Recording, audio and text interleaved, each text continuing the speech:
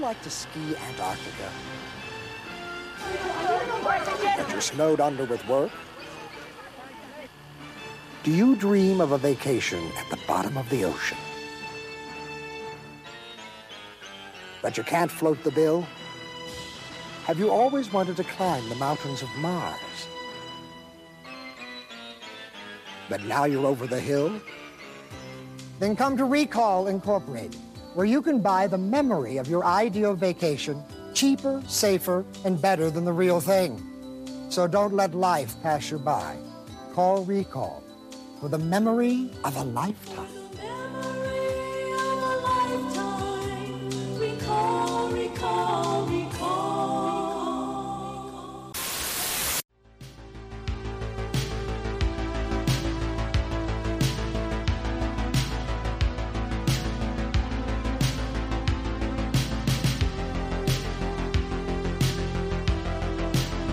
Welcome everyone to Hype from Out of Heaven. We're here today to talk about a favourite film of mine and probably Kyle's. I'm not sure about anyone else on the podcast, but it's Total Recall. Definitely not Caleb. So yeah, we're here today. We're joined by Caleb, Prince, Kyle. How's everyone doing? Yeah, not too bad. Been a while. Indeed, it has. So for anyone that is listening and doesn't know about Total Recall is a 1990 American science fiction action film directed by Paul Verhoeven. And it's all about this company called Recall, where it tells the story of Douglas Quaid, played by Arnold Schwarzenegger, a construction worker who receives an implanted memory of a fantastical adventure on Mars. But you get the general gist. Arnold Schwarzenegger going to Mars. Is it real? Is it not real? He's living through a story that may or may not be in his head, but may be in a past life, but it may not have been. But I guess that's sort of our point in the film, way, isn't it? Like, obviously, we'll get to the end afterwards. Well, this is it, right? Like, the original story or book this is based off of, called We Can Remember It For You for Wholesale by Philip K. Dick. That's the whole premise of the... When did the book come out? Does it say? It came out... 60s, I think. 60s, there you go. So I think it started... 1966. It's a short story. So I think the original premise of the film is around, is it real, is it not real? I think that is kind of the core premise of the book and the film, like you mentioned. It's kind of meant to fuck with the user's head. You're not sure whether it's actually reality or if it's the ego trip he goes on, whereas it's... I always thought that was quite clever with the film, to be fair, because just when you think you've got it sussed, it's like, obviously, he was dreaming about that girl who's now with him. And then you have the bit in the apartment where you've got that guy and he's really convincing, telling him that it's all a fucking delusion. You went to Recall. It didn't go great. Obviously, you're still in the fucking chair, but you're having an ego trip. You're running around thinking you're a super spy. But then the sweat as well. It's just, we'll get more into this, but it's just... I don't know. It's clever nuances of it, I think it's like a film of two halves for me. It's like, it's the Arnold Schwarzenegger cheese that anyone who's watched those movies understands, can combine with like that kind of like mindfuck puzzle / sort of intrigue. At least for me, that's what it was. Like watching it back as an adult, when you watch it as kids, it's just Arnie doing stuff and being cool. 2 hours of Arnie going, bullshit. Screw you. Prince messaged me just saying, like, I don't remember this film being so red. It's like, when it started, it was like, God, yeah, they really filtered the fuck out the redness. Like, they really want to say, hey, we're on Mars. We're on Mars, stereotypical depiction of Mars, when in reality it was probably filmed in the Sahara Desert or something, Nevada, apparently. Oh, right, Nevada. okay. That's pretty cool. Nevada, and the brutalist parts for the start were at Mexico fucking train station or something. I thought it looked like this place in Vienna have been, like the weird type turny thing, but it wasn't. It's Mexico. I know it's meant to be like, it is cyberpunky. Obviously, because weird, 100%. Yeah, dystopian, fucking, especially in the street he goes to, more of that street on Cyberpunk world, like the sex clubs are. I've completely bought it fucking Japan. I know the area in Japantown, the little street where all the joy toys are. Like Tic Tac Street or something like that. Yeah, just remind me of that straight out. Obviously, it was made in the 80s, wasn't it? It came out in 1990, but it was made in 1989, wouldn't it? Yeah, but it's so fucking tropey for the 80s, man. Even the fucking design of the cars, the hairstyles, just everything about it. I mean, the fact that Arnie's the leading man is also another fucking stereotypical trope, He's dressed like I felt like he was just very like geeky, quite nerdy. Wasn't it? Yeah, it was like, your typical guy wearing a shirt and slacks. But no, we do have some obviously decent stuff to kind of go there with the start. Obviously, it was directed by Paul Verhoeven. Anyone who knows Paul Verhoeven, RoboCop, straight off the bat. Philip K. Dick as well, the guy who wrote the original novelization of it. He's the guy who also wrote Do Androids Dream of Electric Sheep, which was the book that was used for the basis of Blade Runner, directed by Ridley Scott. Another very, very good cyberpunky film if you're into it. But wait, you said you watched it in 2 sessions, Prince. 2 sessions. It's been a while, but I think my first time I watched it when we came to this country, we didn't have a TV of any sorts that connected to any sort of cable. So my dad had bought this very old VHS/TV thing that we had in this small little flat up in Manchester. And there's like local VHS store around the corner of the house. So one weekend, my dad and I went, because my dad's a big sort of movie guy, and so he was really intrigued by this VHS store. And he took me down with him, and he's a big fan of Arnold. I think he grew up watching his movies, or well, he's not that old, he's not that young, but he was really into it, and so he introduced me to some of his movies, and Total Recall was one of them. So he picked it up from the store, and we took it home. That's my first memory of watching the movie. It was about 2002, I think. So it did have a lot of nostalgia for me, watching it back again, to be fair, recently. Got some really nice memories attached to it. I forgot how cheesy it was, and maybe my tolerance for cheese is increased or decreased. I don't know how you want to look at it, but yeah, I was like, I need a break from this, because otherwise I'm just I was going to say, like, after watching Big Trouble in Little China, I can understand why your tolerance has decreased. What we're saying, we don't know if it's a comedy or an action film. It's not a comedy film, but it's like an action film with like goofy moments. But I guess Schwarzenegger in that sort of era, sort of in a way, did have like, weird sort of roles. He's a big Masco 80s and like Austrian American macho man, and then just put him in some really sort of like weird roles where it just seemed really out of place. Yeah, I mean, he's a powerhouse of 80s cinema in a way, because there's so many iconic action films with him in. But I think he suffers on what happens a lot in Hollywood. He was typecast from from a very early point. One of his earliest films was Hercules in New York, where I think they even had to put subtitles on it because his accent was so strong. But he was typecast in that as just a fucking, big burly nothing or other, and I think that stuck. I was going to say what I said to you earlier about, I think, what kind of movie it is and what kind of actor Arnold is, because he's not an actor. He's this big bodybuilder who just happens to be acting as well. His way into it, yeah. I think because he's in that movie, you can have fun with it because you're not expecting a serious drama. I know it's a sci-fi. I know it's not a comedy. Even like in retrospect, it looks like comedy because it's so bloody goofy. But because he's such an action star, like Sylvester is, you can enjoy it for what it is. If you have like a very serious actor in there, it's like the likes of Brad Pitt. I don't know who was a very serious actor back then. I'm not. Names elude me right now, but you're supposed to, then you would end up taking it seriously, and then I think that would take away from the joy of the movie, where it's supposed to be that my old comic action hero kind of movie, where you could just have fun with it, like Die Hard. But if it's like a very serious actor running around these little tight red streets of Mars with ladies that have 3 boobs, like, I definitely feel like if it wasn't Arnie in the film, I definitely think you would take it a lot more seriously. Because I think, would that ruin it though? That's the thing. Who you replace him with, I almost think that one of the reflections I've had on it is like almost like the thematic of the movie is like it's all about keeping you guessing, and who are you? And actually, I think part of the cheese almost like with Arnie. I know there's a little bit of cheese at the start and that, but the cheese really kicks in when he's like the secret agent. He pays to have an ego trip, and he's literally talking to himself in a fucking camera. So I think all of these bits, even though they're funny, like for me, they almost like added to the mystery. It's like, is it all just like a big pantomime in his head? When he's talking to McClane from Recall, though, he does actually say how the film ends. That's another thing I noticed watching it back. Basically, obviously, it's tail end of the 80s action film. It's obviously he's going to kill all the bad guys and win the woman and win the day, but the fact that he says that when he's in the office and kind of explains how it'll all play out, people are trying to kill him left, right and centre, doesn't know who to trust, there's a beautiful exotic woman. It's just the use of that word exotic as well. I just think it's so problematic as well. It's like, Yeah, most One definitely. thing You know- that I did think about, like, if there was a service, this is sort of an off topic, but it's relevant to Recall. What's the point in Recall? Like, why would you go to someone to get a memory of a holiday? Isn't part of going on holiday to actually be on and enjoy it and be like, oh wow, I'm here, this is so cool. see, this is the thing, Why would guy. you pay for a fucking like? But it's a memory. memory of a lifetime. Dumb. Recall. I think this is something they left out of the film, which was in the book. I did read the book years ago. It's a very, very short story. It's only about, I don't know. I don't know how many pages, but it's not very long. But they kind of describe in the book, I'm pretty sure, that while you're in the chair, you're living out the fantasy.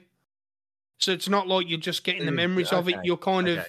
it's kind of like a lucid dream, as far as I'm aware. Okay. It's that not makes just, sense. oh, you know, I've You just go paid all home, this you money. I remember, wake "Oh, up and I holiday last remember week." doing this. I remember doing that. Because why would Okay. anyone do that? You're right. Yeah, But that just made sense to me. But I'm it's basically then you're he in the doesn't. chair and you're living out the fantasy, and then when you wake up, it's like, oh, cool, you know. I mean, not to sell the company, really. It's not my company. It's got no stakes in it. But if I was to give a reason to it, I would think it must be cheaper to travel. It must be cheaper to recall than to travel, exactly, and also must be safer because you're not actually going to Mars in the comfort of a cushy little space, and all you do is just But we all dreaming. know that Total Recall fucks with people's brains, right? What about the guy in the Bottomeister? Did he get a refund? You get what you pay for, I suppose, in that respect. Yeah. But they even But I say thought- that in the film, don't they? Like when he's giving him the spiels, trying to sell it to him, he's like, you know, holidays are a pain in the ass. You got lost luggage, rude people, you know. Yeah. With us, when you Well, travel, like everything me is as well. perfect. That leads us nicely on to I think my favorite character in the fucking film. Hey, I'm Johnny Cab. Oh god, that fucking freak. How did I get here? That bit. The door Oh, God. opened and you got in. Oh, he just turned around. I was like, oh god, I didn't like it. I didn't like a lot of the weird sort of stuff. All I on know Netflix. is don't fuck with Johnny Cab in it. Like if you don't pay your fare, he's gonna fucking self-destruct and try and murk you off. Man. Kamikaze and that shit. Hope you enjoyed the ride. Haha. The fare is 18 credits, please. Sue me, dickhead.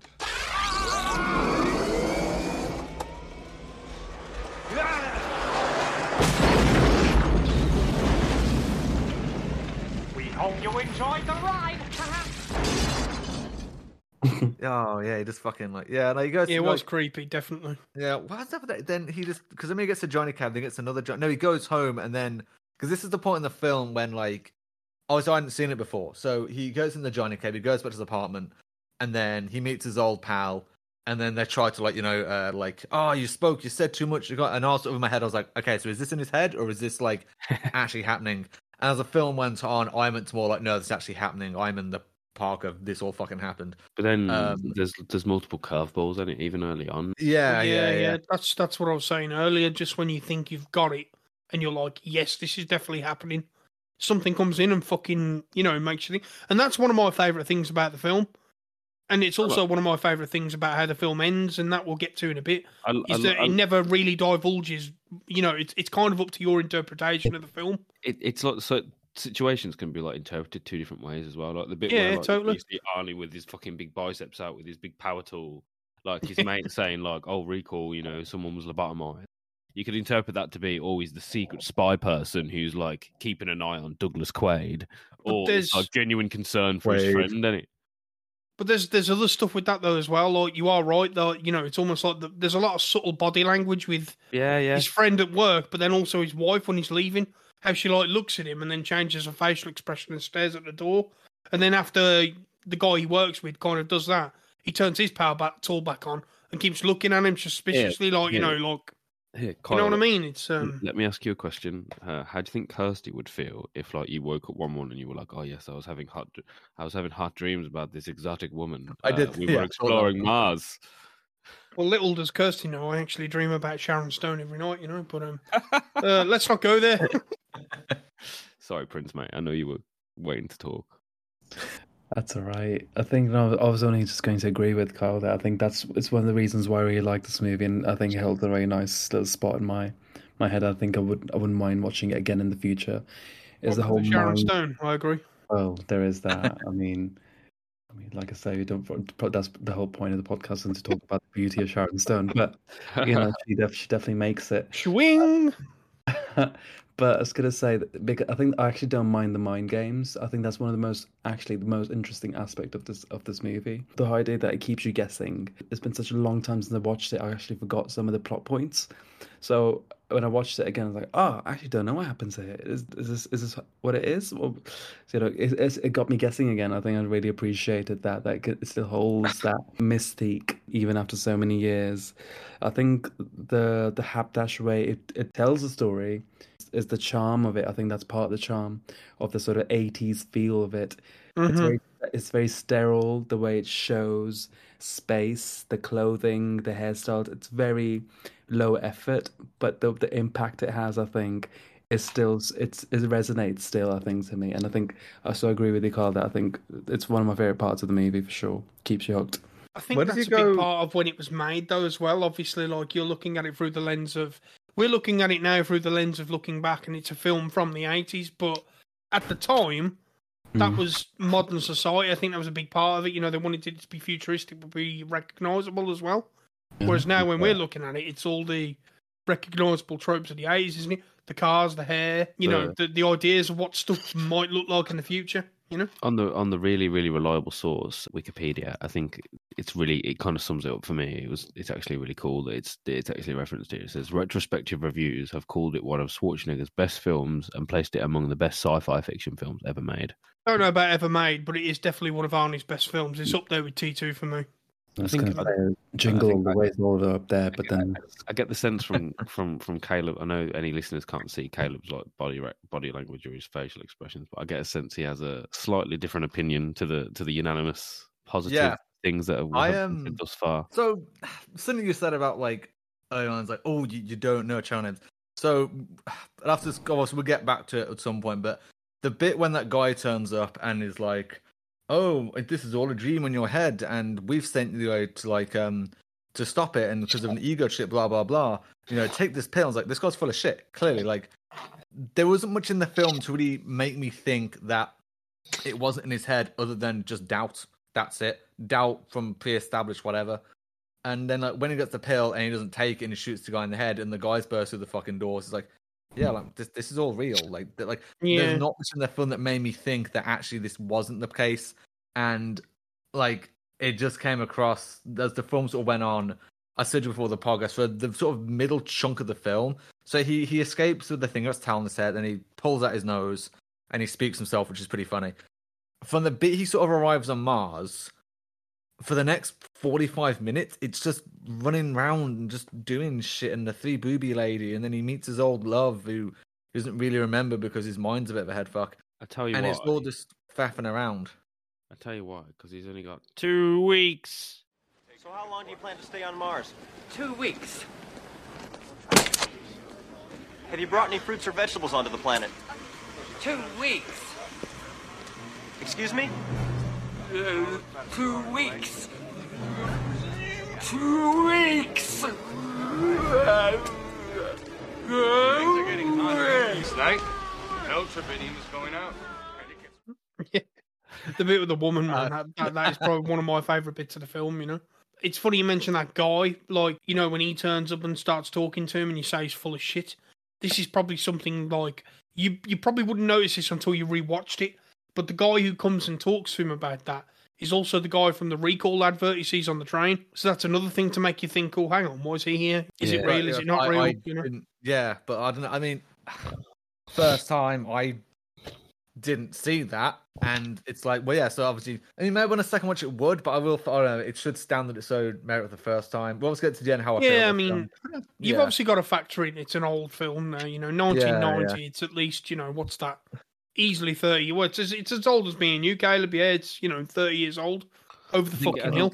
I think to be a bit more, I guess, constructive. I think there's a few things that are just stupid, like Arnold Schwarzenegger has invincible balls. He gets kicked in the balls so many times. Yeah, I noted that on my notes. I didn't notice he gets kicked in the balls a lot. Like the fact that, and again, these are all things for me now. Watching it again for probably a 16th minute time, make me think, oh, did they do that to make it seem more like illusionish? Like You can't get kicked on the balls and be in an illusion. You'll be snapped the fuck out of that in a Well, second. and all, but also like like the bit where like he's running away and like all the guys are chasing him, like Michael Ironside, and he's using that body as a shield. And I'm like, not one of those bullets from that from that body went through him, and he's suddenly just okay. So what I mean is, like, it almost adds to the. I guess you can interpret it one or two ways, and it's just vulgar violence, and it's just like action orientated, or it is actually like it plays into that whole idea of a simulation in a way. I think. Yeah, that is one thing I noticed. It is a very, very violent film. I like that though. I always think gore and over the top violence is always a winner, especially from an 80s film. Sorry, I don't know. No, I think it's kind of funny because it kind of links to when we watch Starship Troopers. I think the pure gory action is great. I think for that part, it's great. That doesn't exist anymore because it's all CGI and all that kind of stuff. But that's all right. The fact of the matter is how these characters walk away from that gore and walk away from this injury. Like in Starship Troopers, we had one of the characters was it a girl? I can't remember. Who was gouged out. Her stomach was fully stabbed. And like 2 minutes later, another scene, she's walking around like nothing's happened. And this movie, again, towards the end, when Benny, that motherfucker, when he's got that drill thing there, and he's driving it towards them, and it hits Arnie, and it hits the girl as well. And they're clearly in pain, and it should have ripped their arms to shreds. Yeah, it should have ripped their arms clean off. But hey, he's got 5 kids to feed. It's a bit of blood, but like literally the next scene, they're walking away, they're walking around, it's just a tiny bit of blood on the shirt, and like they're completely fine. Yeah, lifts up a big power drill, and he's like, "Hey, Benny, screw you!" But the gore is great, but also like the repercussions and the low stakes of that gore are also really funny, I think, to me, because unless you're the bad guy, then you're fucked. And if you can get over, I think the other side to it, right, is just how like it's quite misogynistic. I think at points in the movie. Oh, definitely. The way it treats even Sharon Stone, but I think in a reverse kind of way as well. I think it is actually quite like empowering in some ways. Because I think the exotic lead, it's Melina. Lena. The other woman. But I think she's quite a strong, independent woman. Like I feel like she's very much able to stand on her own 2 feet, even though there's obviously like the cringe like romance scenes between the two of them. She plays the part of like a sidekick, and does the role well. Like, definitely, yeah. I mean, even Sharon Stone, though, to be fair, plays the role pretty well. Yeah, I feel like she actually brought some emotion to the role. Like, I feel like she was like really kind of mindfucked by this whole Quaid Hauser, kind of split personality. Well, I mean, she's accusing him of lying for most of the film, so yeah, definitely, But like I said, even with Sharon Stone, man, like how she goes from like, even at the start of the film, she wasn't bitter, but she was very, very confrontational and trying to change his mind, oh, why not Saturn? And then just to see her go from like that kind of caring but firm side to just straight fucking like ruthless killer almost. Pretty good, I thought. One thing, like you were talking about, like the I guess I'm misogyny. I guess it's involved. Like so, Ghost in Mars. Ghost again. I couldn't remember that street from Cyberpunk, but they go to like the Venusville or the sex club district more like. And then do you mean when they get to Mars? When he's already got to Mars? Get your ass to Mars. Yeah. Get your ass to Mars. Get your ass to Mars. Yeah, that big one. Mars. Again. No, when get your ass to Mars.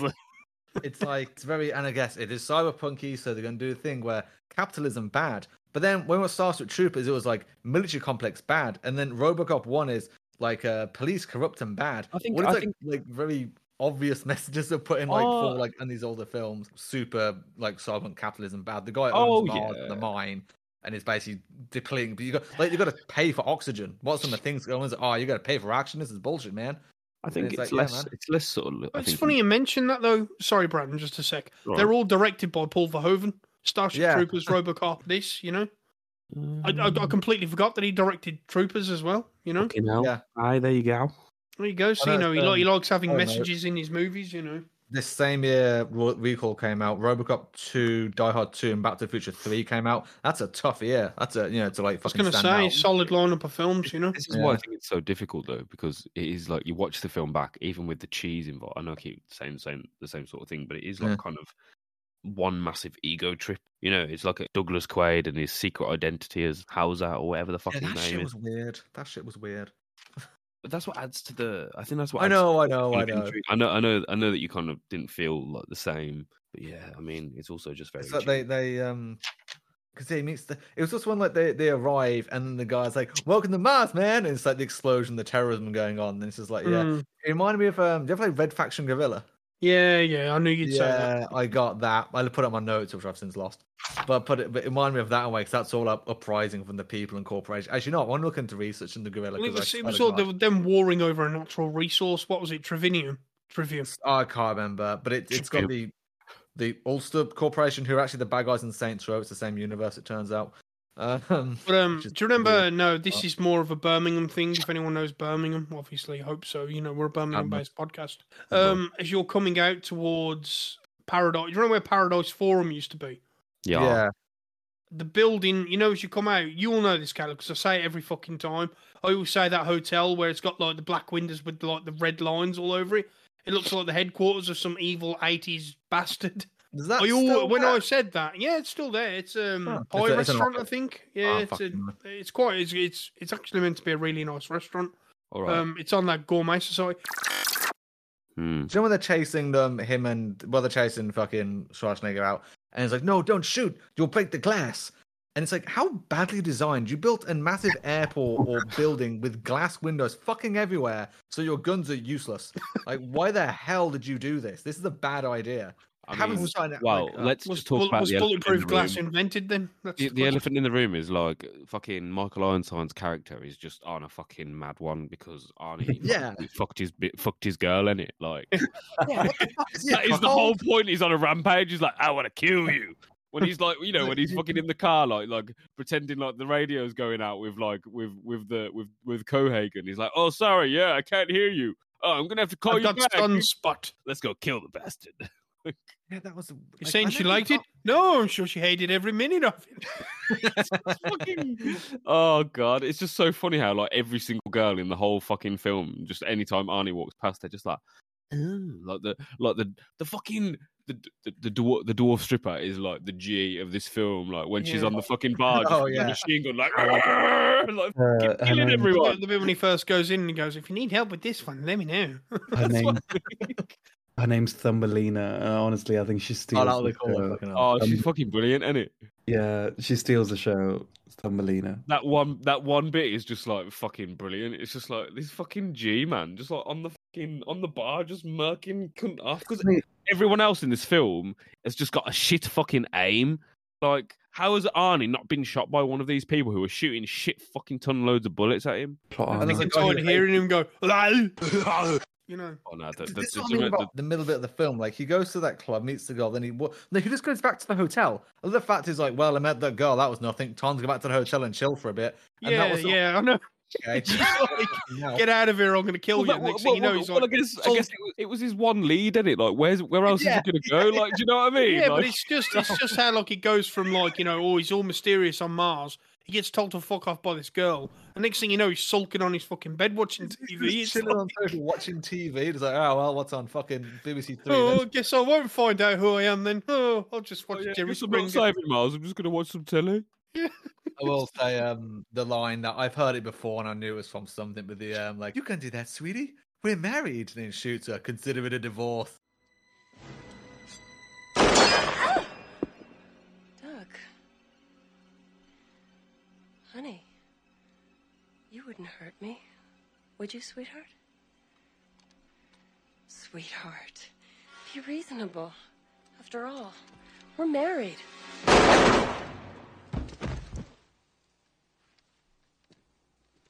Consider that a divorce. That was your wife?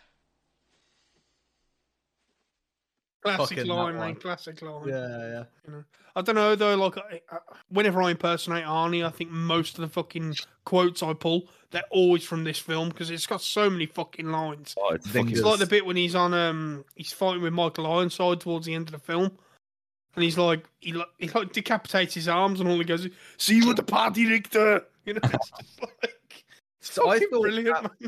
Because I got the "Welcome to the party, pal." I got that vibe from it from Die Hard 1. Yeah. Which was 89 was Die Hard. But yeah, I think it was earlier. I'm not sure. Die Hard 1, you mean Nakatomi Plaza Die Hard, yeah? yeah. Like, hang on. Yeah, Die same. Hard. Get back to us. Answers on a postcard. Oh, no. Like, No, 95? No, sorry, that was Die Hard with a Vengeance. whatever. It should be same time. 88. Yeah. There we Die go. Hard. Got there in the end. Yeah, like I did think the idea of listening to me as being like fucking Mr. Mystic Man. Now I did like the idea of like having something in Mars. Ooh, ancient alien technology in Mars. Like, the idea of that is pretty fucking cool. Like, one day we will start exploring Mars, and if he did find that in there, pretty cool. But then I was thought about the idea that like they would find alien technology, which would be like groundbreaking as fuck for like anyone to discover. And Cigar, you know what? Money's more important, actually. I've discovered something that will change human history forever. But I'm a billionaire who already owns half the fucking planet. That's more important. Well, it's another social commentary on capitalism, isn't it? Two things. Dirty business. I was just gonna say. Firstly, Kyle, ancient technology on Mass Effect. And secondly, Caleb, open your mind. Oh yeah, fuck that. Yeah, Quato, fucking hell. Open your mind. No wonder they couldn't find a little prick. He was hiding the whole time, hide and seek champion. It's like, but I felt the freaks wouldn't explain much either. It's like, oh yeah, this is just because like they're living in shit conditions and also yeah. I mean, it was briefly like I think Benny was the one to kind of explain it. Basically, they were the way they are because of like the rays of the sun being Mars, it's pretty being cool, such a hot planet and the like, atmosphere being fucked up. The cheap domes they lived in were basically it adds a layer of nuance to it as well, though, because these people have evolved because of the environmental differences. It doesn't explain why they're suddenly fucking psychic, though. Yeah, I get it. I get maybe why they look fucked up because of their environment and whatnot. It's science fiction, isn't it? Well, like exactly, it's science fiction. I don't like. How does he find? He runs through that back door and then he goes and finds the resistance, who then just also get found because they were tracking him, which I don't think was really explained. The pace picks up as soon as you get to Mars, and it's full on like, we're saving the world. Arnold Schwarzenegger. Sounded like that guy then, the one that used to do all the early trailers for the cinemas in like the early 1990s. In a world without fear, one man can defend it from it. It just occurs as well. And this what's so annoying me now is that what's going to piss me off. So the more thing about this film is that the more it's like stuff that happens as a coincidence. You could easily just go, oh yeah, but is it a coincidence because it's Arnold's ego trip, which makes it devoid of that criticism. You can't just go, oh, that happens. Well, actually, the bit where like Benny attacks them and it's like they break the wall down, and that wall was like fucking like 30 centimeters thick. That's led to alien technology. That wouldn't have happened if Benny didn't decide to try and kill him. But oh no, that's part of the ego trip. It's like, is it no handwriting? Your man who's in the advert at the start, who's talking to Arnie about it all being, what is it, paranoid psychosis? He says that the way that this psychosis is working is that he's living the simulation, but he's inventing it as he goes along.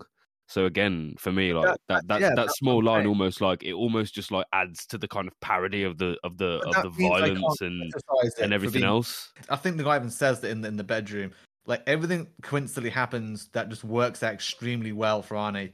Yeah, it could be interpreted one way, but it could just be that it's working out well for him because that's plot exactly what. Prince, what are your thoughts, mate? What's brewing in that mind of yours? No, I think I completely agree. I think it's coming back to the point. It's not kind of movie where you go. I think it gives you enough to make you go, but is it a dream? Is it reality? It gives you enough, but I think it also doesn't give you enough to go, actually, I'm not going to take this too seriously. It's just bonkers right now. Like, yes, he's saying to Melina, this is the way to go. No, we need to go turn on the fans because the air. But this is the way. I know it. I saw this, or it's something like that.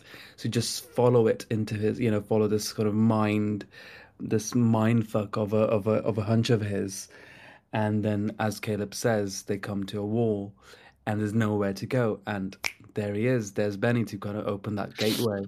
Yes, it alludes to that, him making it up as he goes, which I think is brilliant because that little seed makes you think, and the movie doesn't have to do all the work because they've done enough to make you question everything in it. Like, and I think that for me, like, just to relate it back to video games, just for 1 second, there's a bit with Benny where like that he's just dropped him to the strip club and he's literally just like almost like frozen outside. And as soon as Arnie walks out, he suddenly is just there like, "Hey, I got 5 kids to feed." You know, repeating the same sort of thing. It's like an NPC in a video game. I agree with that repetition as well. It's enough there to make you go, "Is it?" But it's obviously it's so broken, and it's such a movie of its time that, of course, I think you're not supposed. It's not an Oscar movie, but who gives a shit? Because it's such a fun ride, as you take these bits along the way with you. I think it's part of the whole enjoyment of it. Clearly, Caleb doesn't like it, and it's No, I will get my I way. say he doesn't. I wouldn't say he doesn't like it. He's just got a very nuanced opinion on it, you know. And I get that. Seeing it for the first time now, you've got to remember that me and Brandon are looking at it through rose-tinted glasses. You know, we grew up with the film. We've watched it numerous times. I get where Caleb's coming from, to a degree. You know, it is a very tonally. It's all over the place. I don't think it's totally all over the place. I think it's a movie of its time, and it like there's totally. There's lots of like, you know, it's Arnie cheese. It's like pure like misogyny at times with how it treats women in the film, like. But it also does lots of things good, man. And I think the fact that we're all here like debating whether it was real or not. You and Caleb definitely. Jesus, you have to claw each other off you. Then it was like that's what's really sick about it, man. Like, you know, obviously it's never going to fucking win an Oscar, and it like Arnold Schwarzenegger's never going to win an Oscar. I think the only film that Arnie was ever close to winning an Oscar for was Terminator 2, hands down. I think one thing I will actually critique a lot, and one thing that really pissed me off. So it's the ending, not the ending because of what it like. I think the ending was actually well done, but I'll say in a second. But it's just like that entire explosion at the end just keeps going, and then we just have to watch like Arnie and that chick's face just getting gorged for about 5 minutes. And it's like, okay, I get the practical effects are really good, and the CGI is not too heavy on it as well. That's really good and well done. I really appreciate that. But it's just mountain exploding, people scared, Arnie's enlarged face, and the other guy's enlarged face for like 5 minutes, and it's just like we get it, man. Oh, we get it. Shit's exploding, and it's it just that really just pissed me off. I was sitting there like, oh my god, end. Well, to bring up the point you were making about to kind of bring up a point like that you made there, not to go and do a Brandon and bring up Ghost of Tsushima every episode. The guy who did the special effects of this one, this is my equivalent of Brandon's Ghost of Tsushima, is The Thing. Rob Bottin is the guy who did all of the special effects for this film. He's also done the special effects on The Thing, The Howling, loads of other films. Really good guy. Kind of underrated when it comes to special effects, to be honest, you know? But some of his effects are amazing. He's up there with Tom Savini easily, you know? But I do like what we were talking about before when you mentioned about is the special effects a bit overused a bit much? Because I know what you mean towards the end. Like that whole segment definitely feels like it's drawn out unnecessarily, you know? It's just drawn out. It's not the special effects' fault. It's just because they're really good. So I think saying it's overused isn't really a problem. It's just that not so much overused. Just, you know, the same scene that you've seen 100 times already. You know, the film starts and he's having his eyes sucked out of his head. The film ends and he's having his eyes sucked out of his head. You know, does that add to the mystery? But Prince, you were gonna chime in, my friend. I was gonna say I was reading this article yesterday, kind of to get my mindset of, you know, what one might say. I was gonna actually ask in a second about what was the original rating, the movie rating of this movie. I can't remember. Like, was it R-rated or something? Because of the gore you mentioned. It was definitely going to be an 18, no fucking question. Like the amount of blood and gore in it, yeah. But going back to what Brandon said earlier, I think when I was reading the article, someone in the comment had said that, does the movie give any indication of there being any evidence that that Douglas is dreaming? And a commenter, like an avid viewer, said, because Edgemere talks about it being lobotomized, and the movie ends, instead of fading to black, it fades to white, and that's like an indication of that, like it being him being lobotomized or just completely going wacky. I think the more I'm talking about it, the more I realize how much I like the movie. I definitely love the film. It's got its problems, but I definitely love it as well. The tone when I'm talking, when you said earlier about the tone is being all over the place. I don't agree with that, but at the same time, I think it definitely has moments where it goes on complete highs, like all out, and then it has like his really low sober moments, like I say with Doug. going back to the hotel watching TV. Like it's got those moments where it doesn't know what it's doing. I love the bit. You know, there's like a moment between each set piece, between each action scene. But I think at the same time, I think the stuff it does well, it does really well. I think. One thing I mentioned before about the ending, I liked that it sort of ended and it sort of zoomed out. Arnie was in the chair. It was sort of did do like it sort of told you that it was all in his head or it was all like real or whatever. It didn't do that. It sort of the film like, oh, I might just wake up after this, and then the film has a weird flash and it ends. Like that's good because it's not like it's. Goosebumps, choose your own adventure. It was like you decide, you know, it's your ending. What did you? It didn't ask what you think. The film sort of ends, and I did like that it didn't sort of say one or the other what actually the fuck just happened. You know, it was just you're there, take what you want from that. Well, some of the actors from this film have gone on to kind of do decent things as well. Obviously, Sharon Stone is Basic Instinct. You know, I'll stop talking about Sharon Stone. Arnie, obviously, he's got there, but some lesser known actors as well. Obviously, you got faded from security. Yeah, Michael Ironside, obviously from Splinter Cell fame. I think that's what most, other than a lot of the films he was in. You know, Scanners is a classic film from David Cronenberg. But yeah, the role as well. He is as well. Yeah, good point. That's he plays the tutor, doesn't he? He also plays Sam Fisher from Splinter Cell for like most of the games. I think voices them. I think he did the mocap as well. Another, well, I wouldn't say lesser known actor, but one of the guys from the bar, one of the mutants that's part of like the rebel forces, is Dean Norris, who most people probably know him for his character of Hank Schrader, the brother-in-law of Walter White from Breaking Bad. You don't notice that, to be fair, but you know it's pretty cool. Just little stuff like that where you can kind of see that there. Like, it's the guy with the big like massive like thing. Face, you got a lot of nerve showing your face in here, Hauser. Look who's talking. I think one of the funniest scenes, like, is when they're both using the hologram in that little kind of like not pyramid place, like pole place where they're like running in and out of everything and shooting them all. He's like, when the first time it happens, like no blood or guts or anything, and he's just there on the ground like, and then it goes off, and then later on he's like, "Is this the real Quaid? It is." Oh yeah. You think this is a hologram? It is. It's so good. That's such a good scene. Such a good scene.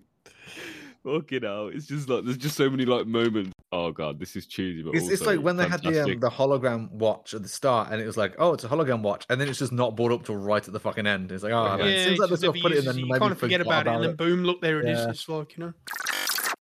Just looking up some trivia for the film. Apparently, after seeing Sharon Stone's performance as Laurie in the film, director Paul Hovan would cast her in the movie Basic Instinct due to her ability to play a character that could change from a timid, charming sweetheart to a diabolical person and back again at a moment's notice. This is what I was saying. She did play that really well. To kind of go between the two personalities, you know, that is reminiscent of a character from Basic Instinct, which is also worth watching for reasons I will not say on the podcast. She wasn't in the film that much, to be fair. She wasn't, no, but she had a pretty prominent role in it. Yeah, true. I wonder how she felt. I wonder how she felt, like just after like, you know, Arnie had discovered she was a mole. How do you reckon she felt when like she was like trying to like, you know, delay him by like, you know, using perverse tactics, shall we say? And one last time, you can tie me up. Instead of reciprocating, he just fucking full on like haymakers her. Yeah, Dexter one gives her the old one too, you know.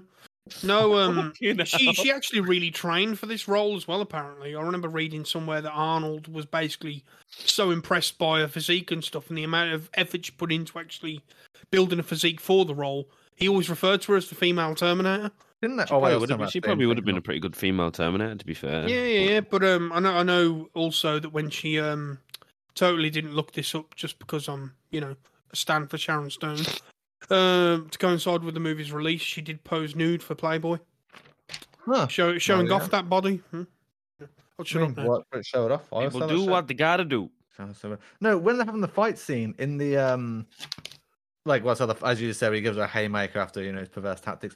There's so many bowls of like cornflakes and nuts in the house that constantly get knocked over. Like I saw like 3 times they get thrown on a table, and then it's like random just cereal just fucking go everywhere.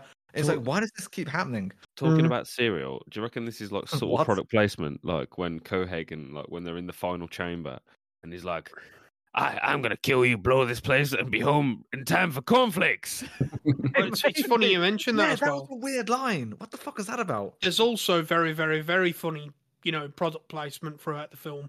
If you notice on Earth, look at all the billboards and posters. The only thing you see adverts for is Coca-Cola. Yeah. Well, The second they get to Mars, it's all Pepsi. You don't see Coke Yeah, anymore. I noticed that. That's a quite funny. That's jokes. I didn't notice that, to be fair. Who else from the film? Jerry Goldsmith. He's a classic composer. I think the score for this film is quite memorable as well. I was gonna say that. I was It's literally got a gonna lot say of good like fucking music from it, like the whole. I was gonna say the one thing we haven't spoken about with this film is just how good the music is, and I think the music adds to the immersion in a way. Definitely. I couldn't really remember any of it. It was just, music. Yeah, it's your Not first time dabbing or seeing it. anything. It's all good, But yeah, Yeah, I mean, yeah. does it have like a memorable theme? I'll have to check later. See if I I'm can just remember. reading here. Have a guess who was down to play the original character of Quaid. Go on. Harrison. You can have Ford. one guess each. One actor from Hollywood that was quite prominent, Okay. 70s, 80s. Have a guess. Harrison Ford. That's a good one. That's No. a good. I think he would have done a sick job of that. He would have done, to be honest. Yeah, the film probably yeah. would have been taken a lot more seriously had Harrison Ford played the role. But go on, it wasn't him. Caleb? I'm just gonna say fucking who's I was thinking of. Sylvester Stallone. Oh fucking well. See, Stallone, I kind of see him as a slightly more serious Arnold Schwarzenegger, but not by much. I've got another guess, but I won't say it, obviously. Prince, Go on, you got a Prince. guess? What's this? What was the question? Who was the original guy to play Quaid in the original script of the film? I was literally looking up 80s actors. To be fair, while you're talking about this, I'm not familiar with many of the names because I grew up watching Bollywood movies and not American movies. Go on, just throw a name out there for the podcast. Go on. Michael Jackson. No, Patrick Swayze. Really? Yeah. So that would have been interesting. To be honest, the only real film that I can think of that I actually liked him in from the 80s, not Dirty Dancing, was it Road Trip? Do you remember the one where he's the bouncer with Sam Elliott and all that? I remember that. Yeah. Yeah, that's a good film. so? That is a bit over the top, Patrick Swayze. No, that's not a bad call at all. To be fair. No. To be fair, actually thinking about it now, he could have actually played the role pretty well. If you remember what he was like in Road Trip, He's Quaid was meant to be played by Arnold Schwarzenegger. Yeah. I know. Well, that's what you said at the start. If it was anyone else and they had played by like a more, not even like semi-serious or overly goofy, it's that perfect line down the middle of like he's a serious actor when needs to be, but because of just who Arnold is, it always just comes across as a little bit silly at times. There's a bit of like maybe it's just because of his face, like when normal to him, he's just got this face of like goofy but serious face. But it's the fucking Terminator though. He's so how just can I say that? unemotional, completely unemotional. Yeah, I don't know. When he goes to see Melina in the strip club, and they're in that private room, and she's like, "Oh, Hauser, why have you not messaged me?" Kissing him, and he's just like, "Melina, I do not remember you. I am I don't remember Quaid." you. Coy Hagen took my brain and he smashed it. He doesn't do a very good job explaining what the fuck. I mean, yeah, he's obviously lost his No, brain or he's- whatever, but it's sort of because, hey, look, I'll be honest, I don't know the fuck you are. I'm in a weird spot right now. Can you help me? But it's just like, You can see why she tells him to fuck off because he does such a terrible job of explaining it. It's like most people would be like, "Yeah, get out of here, you lunatic." Go on. You guys might remember this line. I can't remember it. But when then inside the tunnels, they're walking with the rebels, and Melina's trying to tell him that he can't remember her, or that he loved her. But he goes, or he said something. Oh yeah, he's like, I think it's like And he kisses her, but it's like the way he delivers that line is just so. wooden. I know that. It felt I've so always loved you. forced. How did you? You didn't know who you were 5 minutes ago, Yeah. you liar.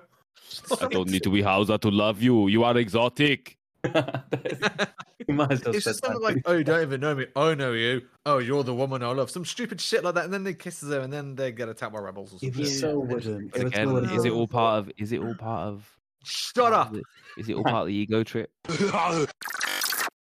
Right, I feel like we could sit here all day doing Arnie impersonations from this film. God damn it, Cohagen, get these people here! I have to do it, sorry. We need to draw this in. So, like, what are we thinking? It's that time in the podcast now. What would you give it? If you was a reviewer and you're giving it a score out of 10. Well, if I had to sum it up, a perfect blend of Arnie cheese and intrigue. So I'd probably give it like a 7 or an 8 out of 10. That's fair. I think for me, it's very much of its time. It's a product of its time. It's a good science fiction story. It keeps you on your toes. You're not really sure either way, and that is probably one of my favourite things about the film. It's the fact that you're not sure if it is actually a simulation or if it is real life, you know? I'd probably float around a 7 myself. Prince, before I tear this film to shreds. Oh, okay. I would say I do genuinely have a soft spot for this movie because of the nostalgia it holds for me and all the cheese it has. So I'm going to give it an 8 Sharon Stones out of 10 Arnold Schwarzeneggers. Yeah, I mean, if we're doing it on the Sharon Stone scale, it's... Gotta stop. You like you should have Sharon Stone. I know, I do, don't I? Like a talent. How many times has she been mentioned? I wish someone... Yeah, we're getting demonetized. I mean, we've mentioned that she's a good-looking woman. That's not a problem, you know? Yeah, too many times. Too many times, lads. Come on. Exclusively from me, but, you know, yeah. So Caleb. my previous Red Shreds, as many problems I have with this film, I think it's just a little bit too what the fuck at times. It is enjoyable, and I think it is generally a fun film to watch. It's actiony, it's got Schwarzenegger, it's got good actors. The plot is cohesive regardless of being a bit out there at times. But it's generally fun. It's a fun film. But I don't think anything outstanding. It's like a 6. It's above average. It's a 6. Okay, so that's what Brandon was 9, was it? 8. 8. Okay, I was 7. You're 6, and Prince was 8 Sharon Stones out of 10. 8 Sharon Stones out of Sharon Stones. 7.5ish, 7.5. See the scores on Rotten Tomatoes. Well, we always use Metacritic because we're civilized people.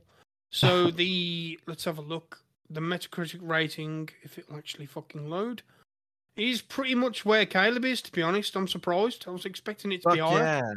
Yeah. Mixed to average reviews based on 17 critical reviews at 60. One of those... However, the user score is universal acclaim, 8.7. So I think that's very true about it being a cult classic. Obviously, when it first came out, it wasn't very well. I know we don't use Rotten Tomato, but I'm going to give them anyway. But the based on 76 reviews, the critique score was 82%. Oh right, okay. And based on 100,000 plus ratings, the audience score is 79%. Okay, then, so yeah, slightly higher critic review, but user score is about the same, isn't it, on both? You know. Yes. But no, yeah, it is a classic film. There's no two ways about that, you know. Classic sci-fi, if you love sci-fi and all that, you know. You can't really get much better, in my opinion. I mean, in terms of, you know, 80s sci-fi. I mean, Blade Runner's up there as well for me, but a lot of people don't like Blade Runner because it is a bit of a slow burner of a film, which we will no doubt cover one day on this podcast. But, yeah, closing comments, guys, anything? Something about Arnold Schwarzenegger making noise. I know. Yeah, literally that. I've heard everyone does that, but I remember seeing this guy saying Arnold doesn't actually do that. It's a very stereotypical thing to do. Yeah, of course it is. It's just like a generic noise he makes. He doesn't actually make that. But like, you know? Like this guy, I saw a guy doing an impersonation once, and it's like a trillion times better because he just doesn't do that. My I think it's the Chris Walken thing. My closing statement for the film is Caleb's view of the film is bullshit. Well, you know, your interpretation of my interpretation is it real or not? You know, you might be interpreting. That's a good point, your interpretation might be an ego trip. Is this podcast? Is it one giant ego trip? Yeah. Oh, I am a giant ego trip. I fucking am. I think the best description I've ever seen of this film is literally, like I said before, 2 hours of Arnie running around going. Meeting some badass bitches across the way, man. Like, you know, the fucking the badass girl with the assault rifle in the strip club, fucking Melina, both fucking great, strong women. Know, well, I think we end it there before our collective hard-on stops. Right. Plot-wise, we're not plot-wise, schedule-wise, we're you know, anyone who's still with us at this point knows that our scheduling is all over the fucking place. We are looking to be a bit more consistent with that one, so bear with us. We're all off doing really important strategic things with our lives. Lol. Yeah, looking at usual, which we're going to try and get at least an episode out a month going forward, whether that's a bonus feature or that's going to be a main episode. Next episode we've got in the pipeline, we will be talking about a beloved PlayStation franchise. I won't say any more, but it's heavily tied to the name of the podcast. To give a bit of a hint. Yeah, we can be found in all the usual places. We're on social media on most, Facebook, Instagram. We do have a TikTok account, but we barely use it, to be honest. It's one of those weird ones where, like, advertising on it's really hard to use. Other than that, where else can we be found? Prince, has there been any update on your stickers yet? No, to be fair, I've been so knee deep in marking books that I haven't seen light in many weeks. So, for anyone who's wondering, our Prince is a teacher. He's leading the next generation of students. So he's probably the only person out of all of us can say that he's actually got a decent, fulfilling job. It's all good. Well, I think that's a cue to leave it there. We'll see you on the next episode. So yeah, see you later, guys. Ciao. Thank you. Yeah.